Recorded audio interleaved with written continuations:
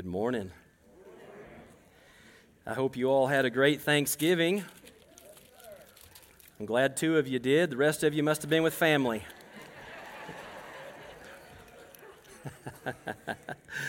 Oh, I'm just kidding. Not really, but I am. Okay, moving along.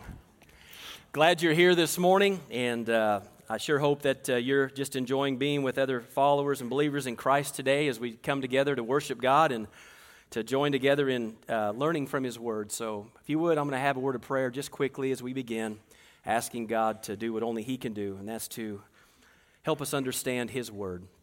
Father God, we are grateful this morning, Lord, for your love for us. And Lord, as we sang that song together, Lord, it's an amazing thing that you have provided for us in your salvation, that you did save a wretch like me, like many of us here today, Lord, where you've saved us. And God, it's your will, it's your plan, it's your design, God. Your salvation is something that you provided. It's not anything we did in and of ourselves or could do, that no man could accomplish this, but only through Christ. God, have we come to know what it means to be a child of God. And God, we are grateful for that today. Lord, my prayer as always is that, Father, your Holy Spirit, God, would speak to each and every heart here today.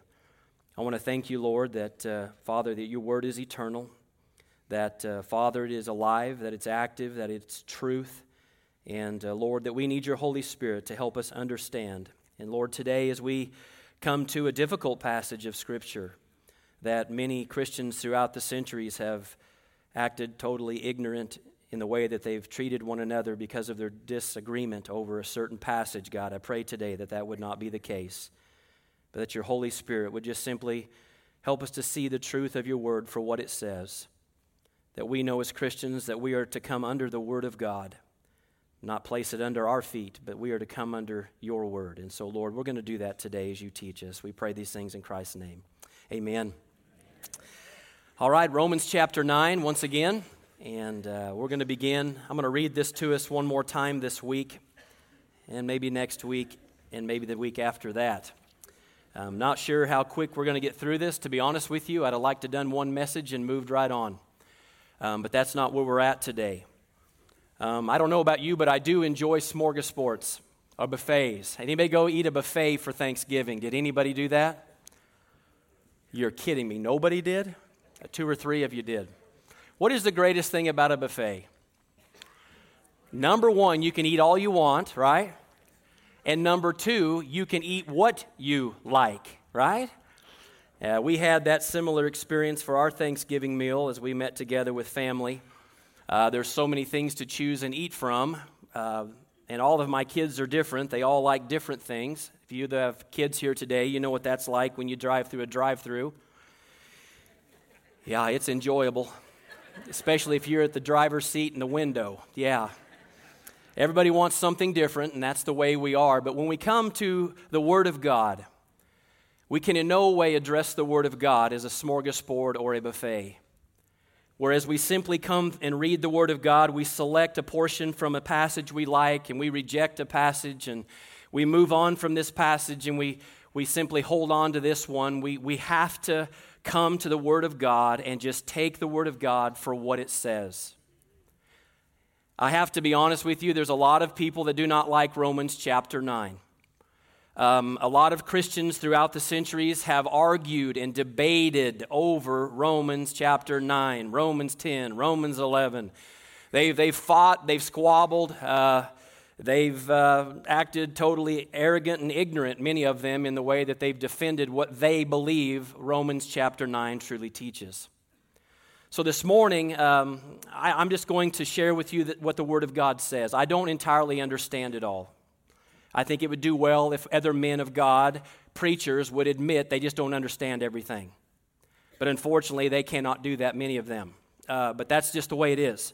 And there are men that have studied this passage and have debated over it, and you could read commentary after commentary after commentary, but the truth is they're simply still just men. And there's some things in Scripture you have to understand you're just not going to fully grasp and understand. And so Romans 9 is kind of that way.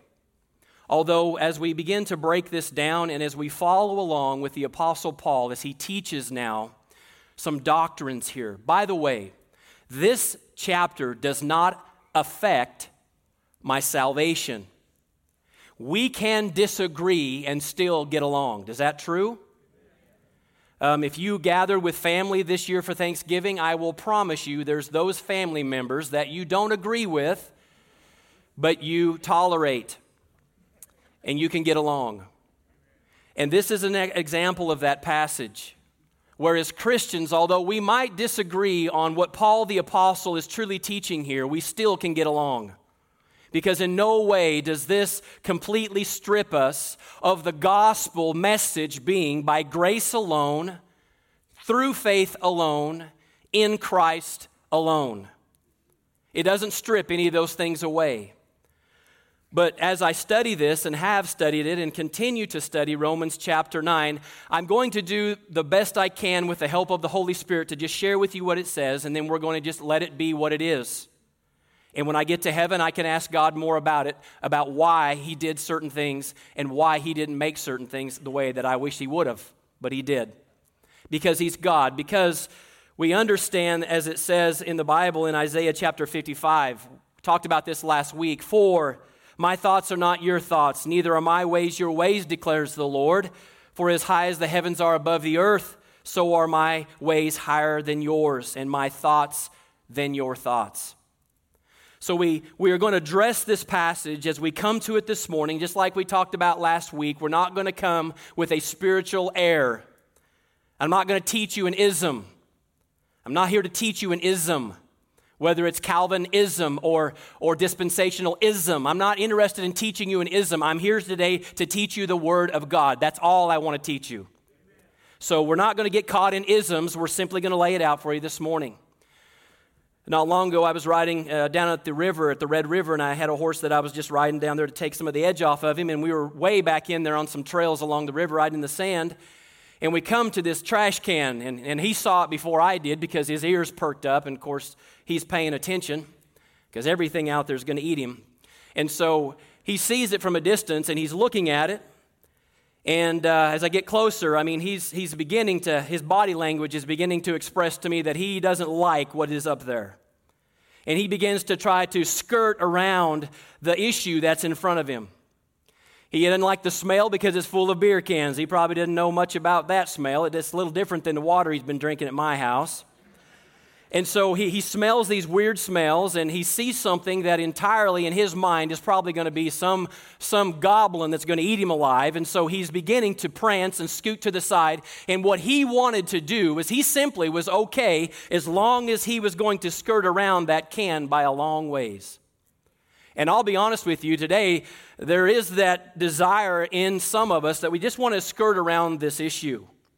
We want to act like, okay, I don't like it, I don't understand it, I'm not really sure about it, so let's just go around. And many people have done that through the centuries. In fact, some men that I highly esteem as being what I would consider to be great theologians or teachers have actually been silent as I've pursued looking up what their opinion was or what they believe the Word of God taught concerning Romans 9. It's a safe place to be, but that's not where we're at this morning. I believe we're going to be safe no matter what we do as long as we address it with God's help, and in humility we approach this passage. Amen? So here we are. Let me read it with you. Romans 9, starting in verse 1. We're going to read this. It'll take us just a second to move down through here, but I want you to hear what the Apostle Paul is saying. The Word of God has weight. It is alive. It is God's truth. And we need to listen to it and let the Word of God sink into our own heart. That's what we need to do. So that's why we're going to read this morning. Listen to what the Apostle Paul is saying. The Apostle Paul is not teaching you a philosophy. He's not interested in what men think, nor am I. We want to know what God says as truth. And the very first thing that Paul says, and we need to get this, he says, I speak the truth in Christ. So although some commentators say that the Apostle Paul got Romans chapter 9 wrong, well then they've got a major problem.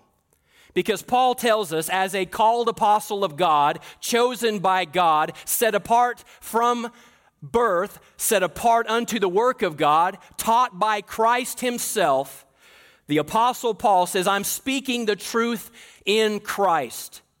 And he moves forward and says this, I am not lying. My conscience confirms it in the Holy Spirit. I have great sorrow and unceasing anguish in my heart, for I could wish that I myself were cursed and cut off from Christ for the sake of my brothers, those of my own race. The people of Israel, theirs is the adoption as sons, theirs the divine glory, the covenants, the receiving of the law, the temple worship, and the promises. Theirs are the patriarchs, and from them is traced the human ancestry of Christ Jesus, who is God over all, forever praised. Amen. It is not though God's word has failed. For not all who are descended from Israel are Israel. In chapter 11, Paul says this is a mystery. And Paul is trying to explain to us this mystery. You remember the early disciples, the apostles themselves, other than Paul himself, they really struggled with the concept that Gentiles were coming to faith. They struggled with that because they thought it was all for the nation of Israel, for the people of God. But God made it very, very clear in what he was doing to the Gentiles. They were coming to faith in Christ, and he was saving them by his grace and his mercy. And so this is a mystery, and Paul says, I'm just sharing with you what God has done here and why this is so very important. He says, not all who are descended from Israel are Israel, nor because they are his descendants are they all Abraham's children. He says, on the contrary, it is through Isaac that your offspring will be reckoned. He's using Scripture as he's pulling these things out. In other words, it is not natural children who are God's children, but it is the children of the promise who are regarded as Abraham's offspring. For this was the promise and how it was stated. At the appointed time I will return, and Sarah will have a son. We talked about her last week and why this was such a miracle, because she was barren. She was 90 years of age. And he was 100, and this was an impossibility with man, but God promised this would happen. And salvation is one of those things that no man can attain in and of himself. It is solely a work of God in Christ Jesus by his grace and by his mercy. No man climbs the ladder to God and then says, God, you owe me salvation because I made my way to you. We stand before God completely humbled by the fact that God did what we could not do, that we deserve the payment of our sin, which it says the wages of our sin is death, that we know that we were destined for hell because of our sin, but God, who is rich in mercy, did something for you. He sent his son, gave his life, took upon himself your sin, died in your place.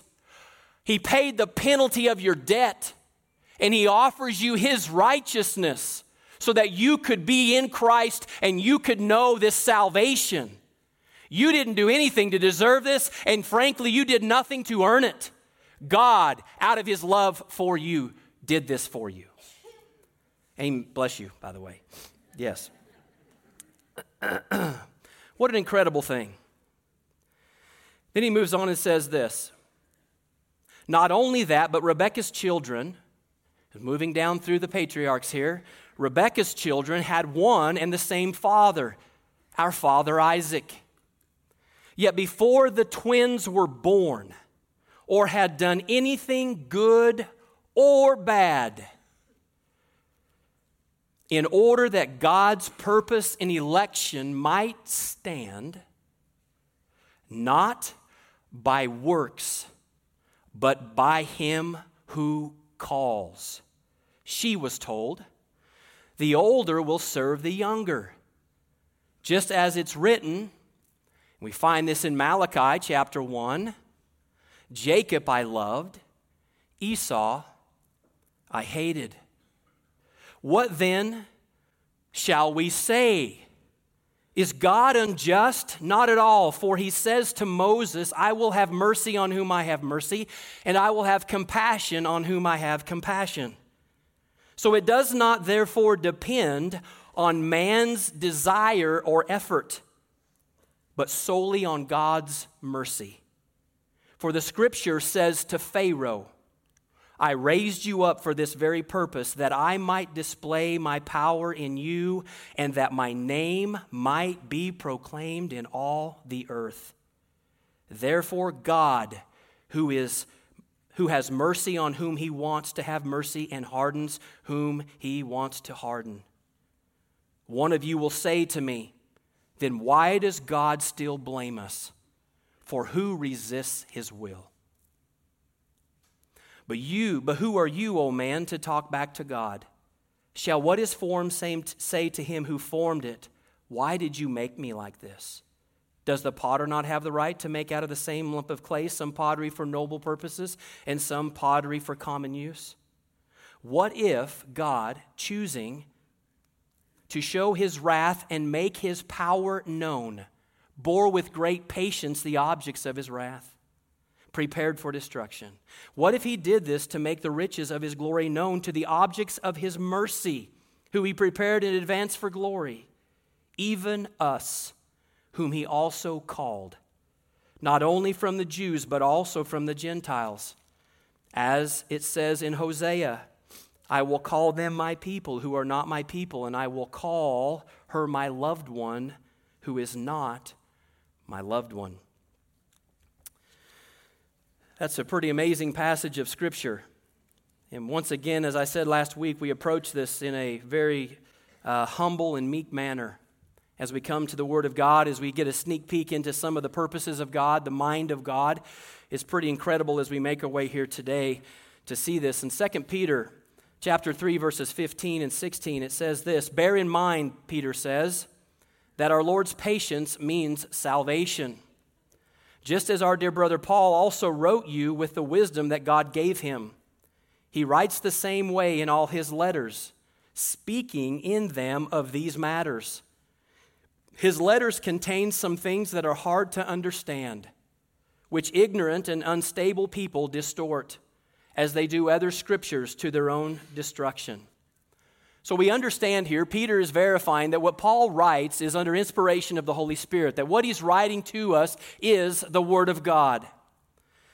And Paul is writing under the inspiration of the Holy Spirit, and he's not sharing with us his opinion on the matter of God's sovereign choice. He's not giving us an opinion here. But he is writing, like he said in verse 1, and speaking it in the truth in Christ. We must come under the Word and not place the Word under us, and that's something we have to know. It's very interesting to me as you talk to many believers in Christ and Christians, there are those who will tell you that they believe the Bible is the inerrant, infallible Word of God from cover to cover.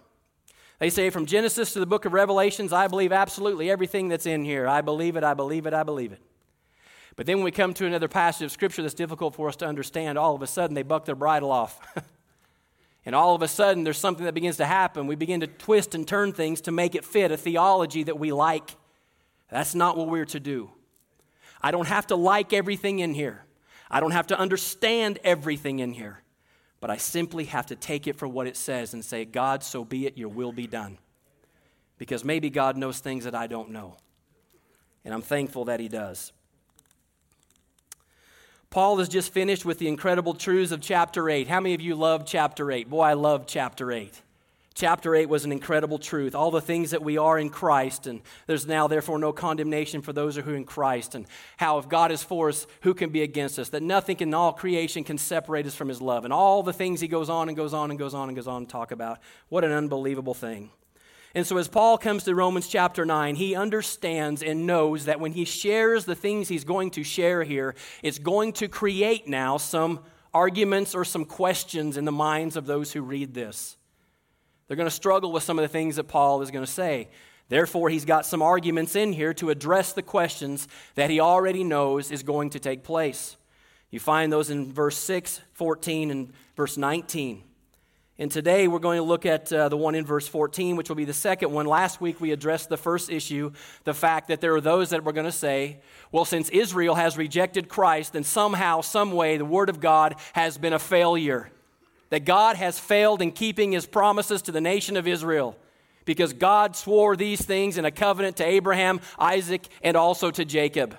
And now here we are, they could be reading this and saying, what about the Jews? Paul says, I wish that I would even be cut off from Christ for the sake of my own people, if that was possible, because they've rejected the Messiah as a whole, as a nation. And there's those that would argue and say, well then, see, God's word's not true. He didn't keep his promise to the nation of Israel. How in the world do you think he's going to keep the promises you just told us in chapter 8? Paul says, whoa, whoa, whoa. God's word has not failed. Let me explain to you why the word of God will never fail, why it's true, and what really has been taking place and what has happened. And then we will learn what's coming in the future, why God's promise to Israel is not a failure. It is perfect, and it's happening just the way he said it would happen. It's incredible if you think about it. So he goes through Abraham, he gets down to Isaac. He's moving his way through the patriarchs, and today we're going to look at this second argument. But before we do, we're going to have to address something. We're going to have to address the passage of Scripture here in Romans 9, 10 through 18. So read it with me again, and we're going to address this question. This is what Paul says. Not only that, but Rebekah's children had one and the same father. We know that Abraham had other wives. He had his first wife, that he took as a maidservant, had his first son Ishmael. We know that we have his second wife. Obviously, Sarah was his wife, and then he married Keturah after Sarah died. So he had more children than just Isaac for the son, but he was the son of promise. And so all the other ones that he had were not of the promise of God. They were not descended of Israel. They were not the chosen. They were not that. God says, listen, I'm going to show you something here. I'm going to do what you and no one else can do. You're going to have a son, but he's the promised son. I'm going to make this happen. And we went through this last week, and now we're going to come to Isaac and Rebekah, who have two sons that are twin sons. They have two sons born from Isaac and Rebekah, not different wives, but the husband and wife here. And now he's going to begin to break this down, and he's going to move them through this process to make his point about God's election, about God is doing what God is doing, and why it's so incredible for every one of us that is in Christ and all who will come to believe in Christ. Why is this truth so absolutely amazing? It makes you full of humility. It makes you awe and wonder at the mercy and the grace of God in your life. It is absolutely overwhelming to me to think that God in his sovereignty has done this for me and for you. It's incredible. It's unbelievable. And so he goes on and says, talking about the children of Rebekah, they had one and the same father, our father Isaac. Yet before the twins were born or had done anything good or bad, they'd never made a decision. They'd never made an act. They'd never done anything. They'd never even had taken their first breath while they were still in the womb of the mother, before anything had ever happened whatsoever. It says this, in order, Paul says, that God's purpose in election might stand, that it's not by works, but it is by him who calls. He told the mother, the older will serve the younger. Well, Rebekah, you can imagine hearing that from God. The older always got the birthright and the blessing. He was the firstborn son. God says, but no, I'm going to do something a little bit different here. I want to prove something here. I'm going to show you that my salvation has got nothing to do with the works of man. Nothing. But only solely on the calling of God Almighty. I'm going to show you something. I'm going to reject the firstborn son who is to receive the blessing and the birthright of the father. He will be the one that carries on the family. He will be the patriarch that moves along. God says, no, I'm going to show you something about what I'm doing here. I'm going to reject the firstborn son before he did anything good or did anything bad, and I'm going to do something different. I'm going to choose the second-born son. That's what I'm going to do. Because I want for you to know that when God is doing what God is doing, that it's not about the works of man that brings salvation to mankind. See, when you get to heaven, this is the most incredible thing. There are believers out there that think God owes them heaven. because somehow their works have made it that God is liable to them, that he has to do something for them because they have done something for him. That is not the gospel. The gospel is this: ma'am, sir, you can do nothing about your salvation nor your destiny. The reason you can't is because you are lost in sin. You are blind. The Bible says no one seeks God. There's no one who is righteous. The wages of sin is death. But God, what did he do? Did something no man can do. He called you by name. And when he did, he got your attention. And all of a sudden, you were blind and your eyes were open like the Apostle Paul on the road to Damascus. That you were now listening to God for the first time in your life, that you believed that he was Christ, the Son of the living God, that you understood you were a wretch like the Apostle Paul and like John Newton, the slave trader. You were a wretch, and you knew that Christ Jesus and Christ alone was the only way you could be redeemed, and through his blood, he made a way that to be possible. You knew you had no hope in your sin. You knew that. But in Christ, you have completely everything. It's incredible to think that God has done this. God says, I want you to know something here. I'm choosing the second one. I'm passing by the first one. And there's those that say, well, John, it's obviously because God has foreknowledge. Can God know the future from the past, the end from the beginning? Yes, he can. He's God. But the Bible says here, before they'd ever even done anything. And if you study the character of Jacob and you study the character of Esau, neither of them are very impressive. In fact, for me as a man, I'd have rather hung out with Esau any day than with Jacob, who was at home with his mom. I'm just being honest with you. And as we begin to look at this, some people say, well, God knew that Jacob was... No, listen. Jacob didn't even know this God yet. It's going to come here in a little while. Why did he come to know this God? Because God did something. He called Jacob. He called him. We don't read about this with Esau, who was, yes, the father of the Edomites. That's what he was. Jacob is the father of the nation of Israel.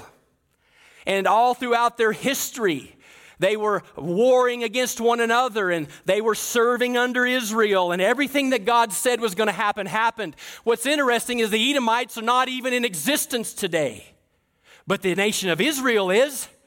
Why is that? Because God said. That's why. Because God chose. God chose this. What an incredible thing to think about. So he says, what then shall we say? Is God unjust? Is God unrighteous in doing what he did with Rebekah's children? Paul says, let it not be so. By no means, he says. Smack your forehead and say, duh, that's not possible for God to be unrighteous. Everything he does is just. And then Paul does something interesting. He's not going to talk about philosophy. A lot of times when pastors get together or Christians get together, they want to talk about what they think. That's dangerous. Because what you think and what I think really means nothing when it comes to this. What matters is what this says. It matters only what God says. It doesn't matter what some Tom, Dick, or Harry thinks about this. Because philosophy is something we see going on, has been from the very beginning, goes along to this day. Guys want to talk about all the things they think they know. Well, the truth is, I don't care what you know. I care what God says. That's what I care. So you don't want to know what I think about this. We want to know what God says about this. Because 10 years ago, I thought entirely the opposite way that I think about it today. So that's probably a good thing we don't go off what John Riggs thinks. We have to go off what the Word of God says. That's my mark. That's where I begin. Or you're going to be off plumb, and your building's going to be crooked, and your doors won't hang right, and your windows won't shut. And it probably going to shake like that screen did all morning, and still is, and I don't know why. You all are breathing too hard over there, I'm telling you.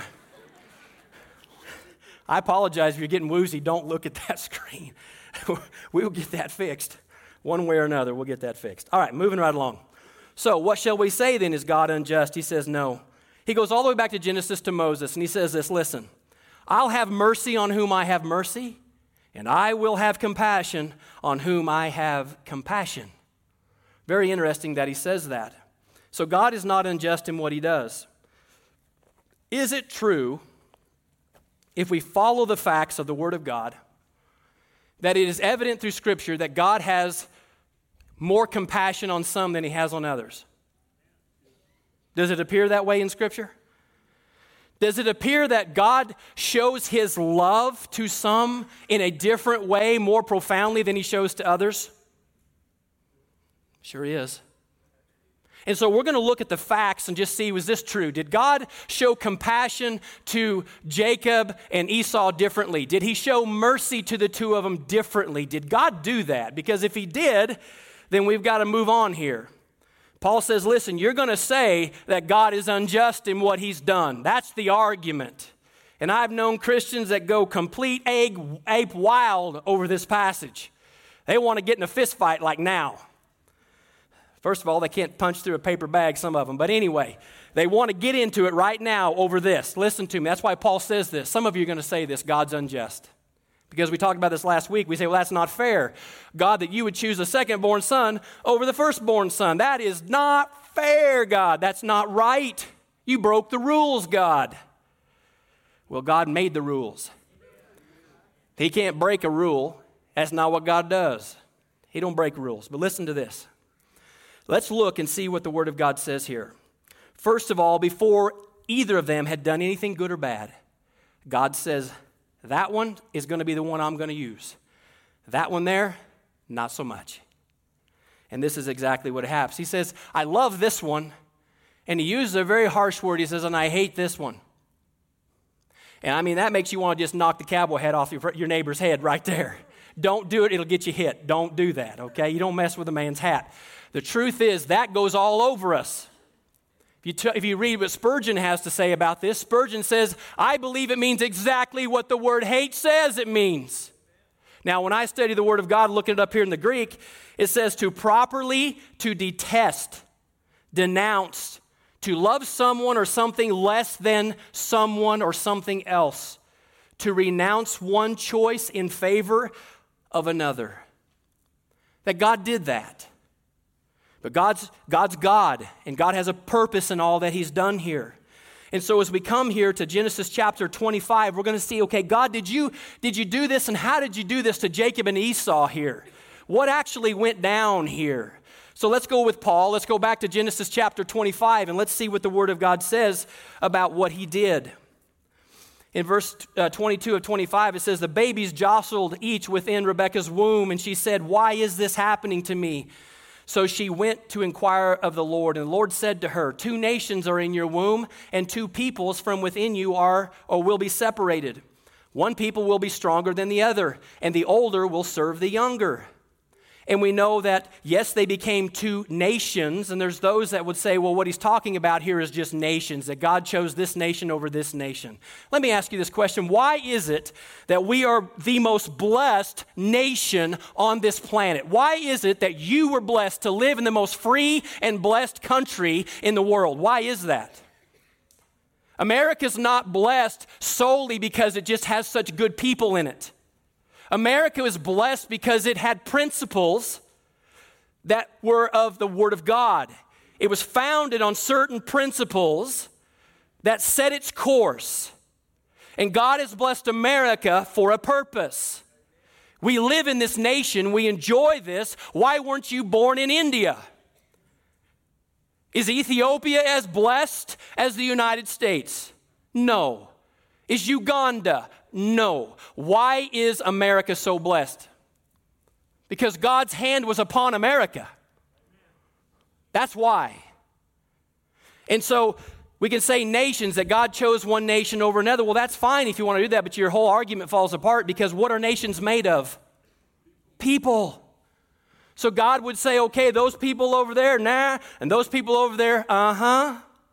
He's talking about 2 men who would become a nation. That's what he's talking about, but he's talking about men here in the choosing. Individuals is what he's talking about here. We know something about Jacob here. Jacob and his brother Esau are fighting within the womb, and that wasn't going to end after they were born. Esau has been out hunting, and he comes in, 2 brothers. Now, I have 2 boys, and you have boys. You know exactly what I'm getting at. Esau comes in from his hunt, and he says, man, I got to have something to eat, brother. I'm going to die.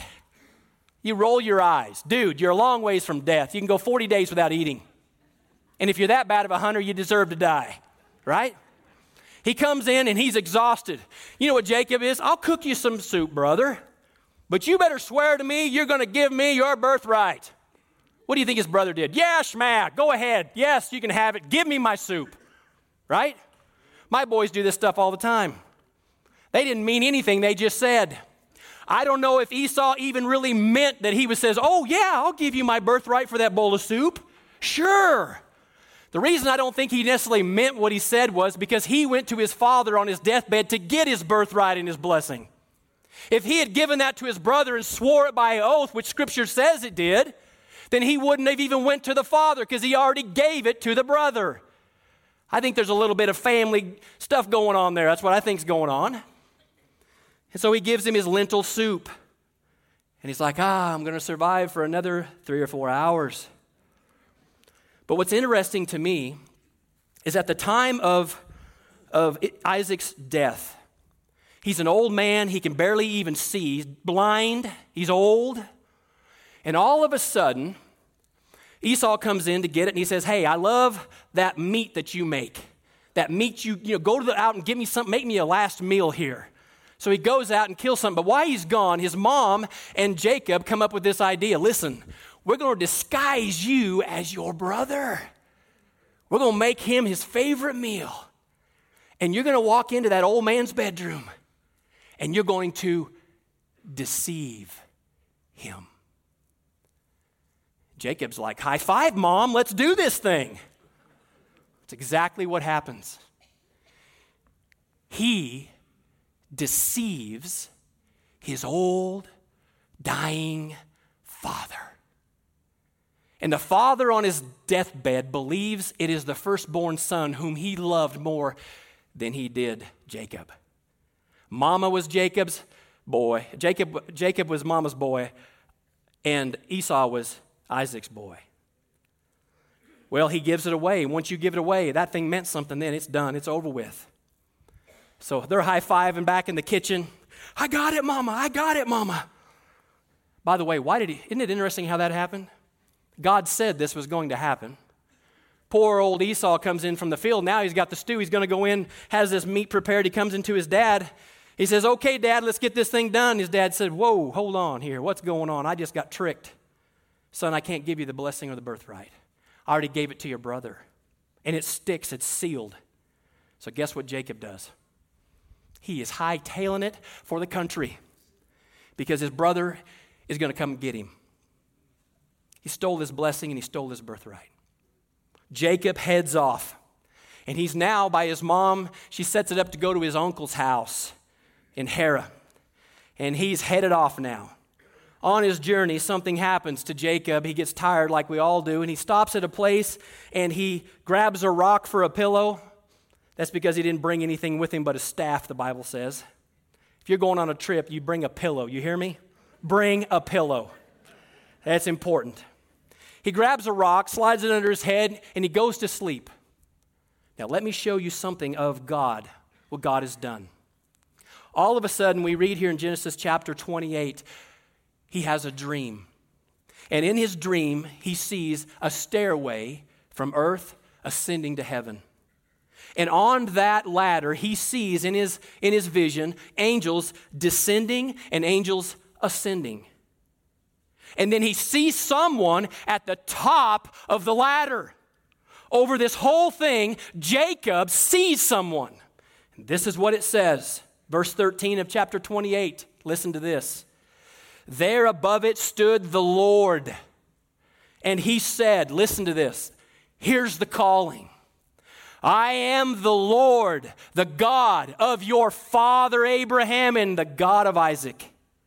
I will give you and your descendants the land on which you are lying. He's going to get the land of Canaan. I'm going to give it to you.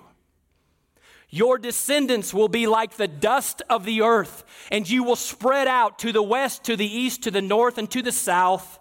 And all peoples on earth will be blessed through you and your offspring. Listen to this, I am with you and will watch over you wherever you go. And I, God says, you notice all the I's in here? I, God says, will bring you back to this land. I will not leave you until I have done what I have promised you. Now listen to what Jacob does in response to this. He's like, wow. See, isn't it interesting that God revealed himself to Jacob? And when God revealed himself to Jacob, something happened to Jacob. This was not Jacob's God, I don't believe, at this point until now. Listen to what Jacob says. He says this in verses 20 through 22 of chapter 28. Then Jacob made a vow, saying, if God will be with me and will watch over me on this journey I am taking and will give me food to eat and clothes to wear, so that I return safely to my father's household, then the Lord will be my God. And this stone that I have set up will be God's house, and of that you give me, I will give you a tenth. So here's Jacob. He has this vision as he's running away from his brother. He just took the birthright and the blessing. He's going to his uncle's house. He's running from his brother. God says, I'm going to choose the second over the first, and the second now gets the birthright and the blessing. And all of a sudden on his journey, he has a vision, and God reveals himself to Jacob. He sees God. The Lord God, he sees the Lord there above the staircase. And now the Lord talks to him and he makes a covenant promise with him. That's incredible. And what does Jacob do? Nah, God, I don't think I'll take that. I got this one, thank you. No. He built an altar there, set up a stone, poured oil over the stone. And he says that this God, he will now be my God. If God would have never revealed himself to Jacob, would Jacob have ever come to that knowledge? No. We don't read about that happening to Esau, by the way.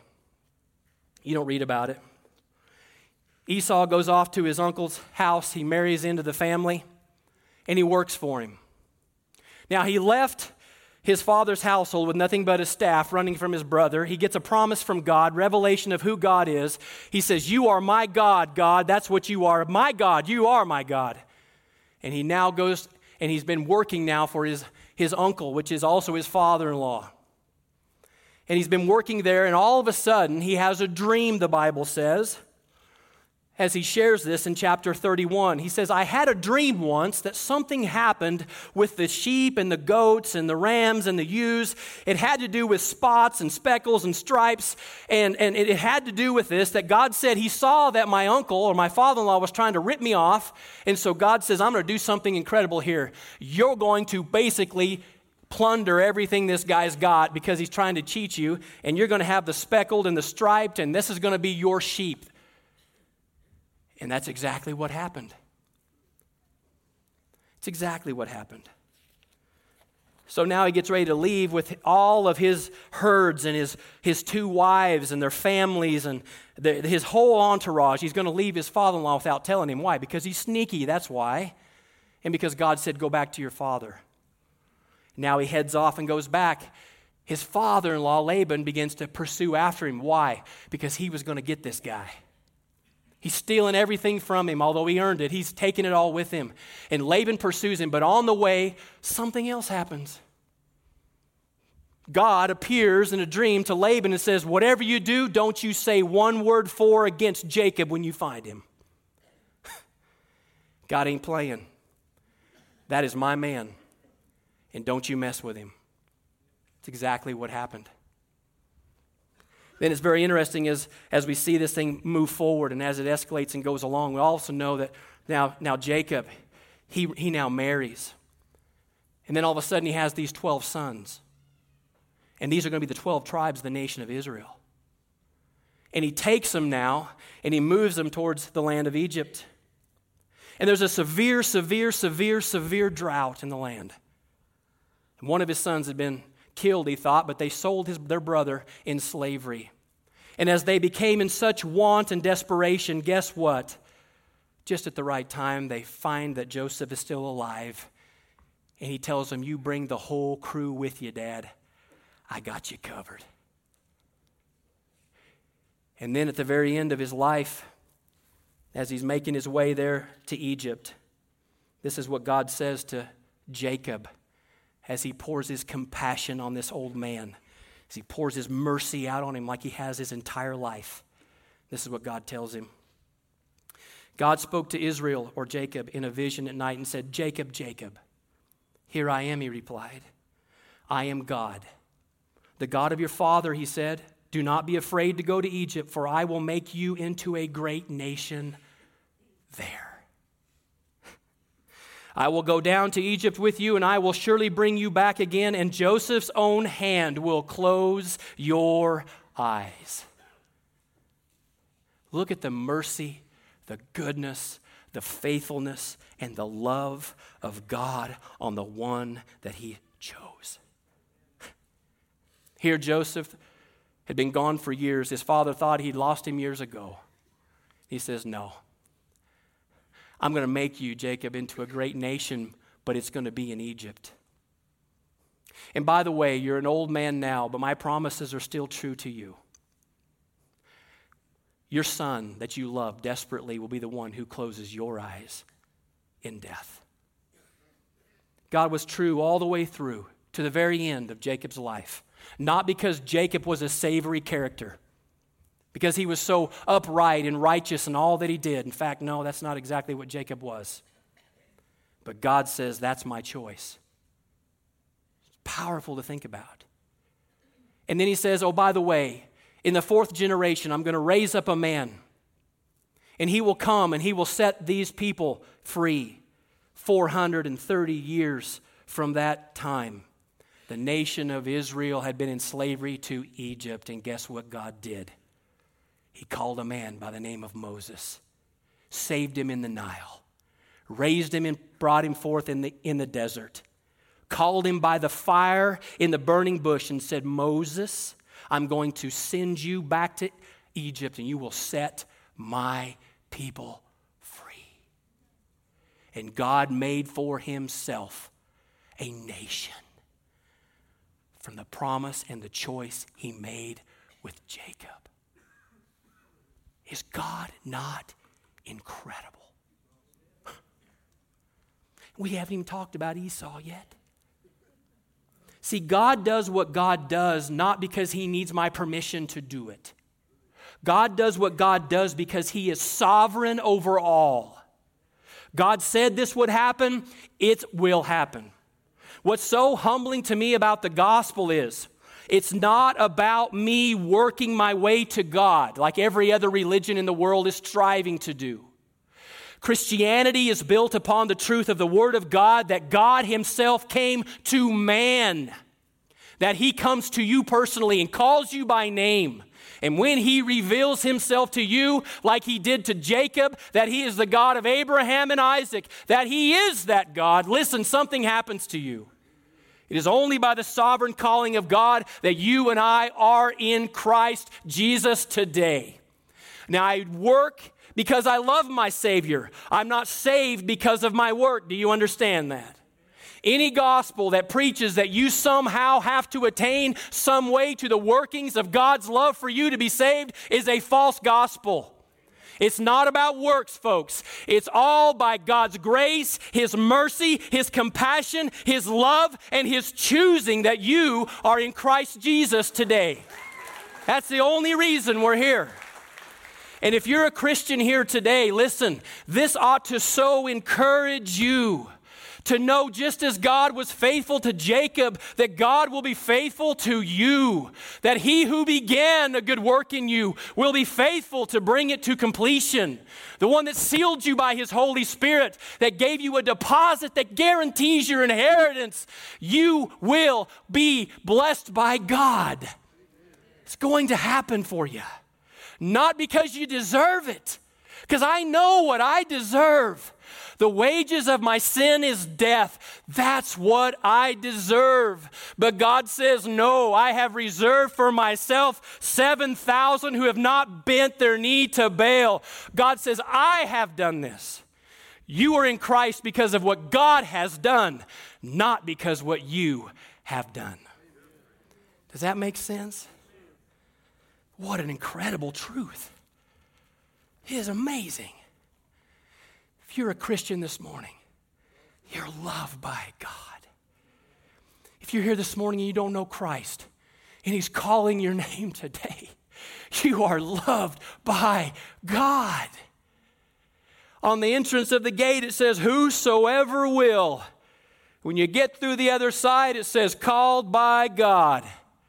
It's an incredible truth. And if you don't know Jesus today, and He calls you today, by all means, make Him your God today. Amen. Let's pray. We need to go. Father, we thank You so much for Your word today. What an incredible truth, Lord.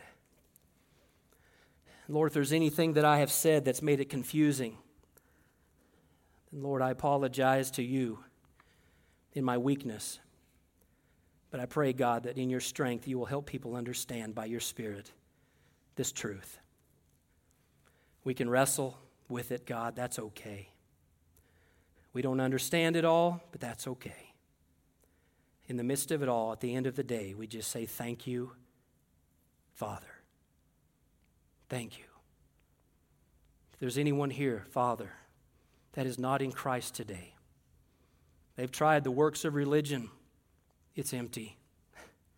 They've tried the steps of the church. It's all empty. They've tried all kinds of things, Lord, and the end of it all, it's all empty. But when they hear their name called, Father, their life changes immediately. Call them, Lord, today, we pray. In Christ's name we ask. Amen. Amen. Amen. You all have a wonderful week. Restlessly I sail along, then my Savior dear, here's my sad plea, soon the ocean waves are peaceful, and my heart breaks forth in song, 'tis the rock of ages.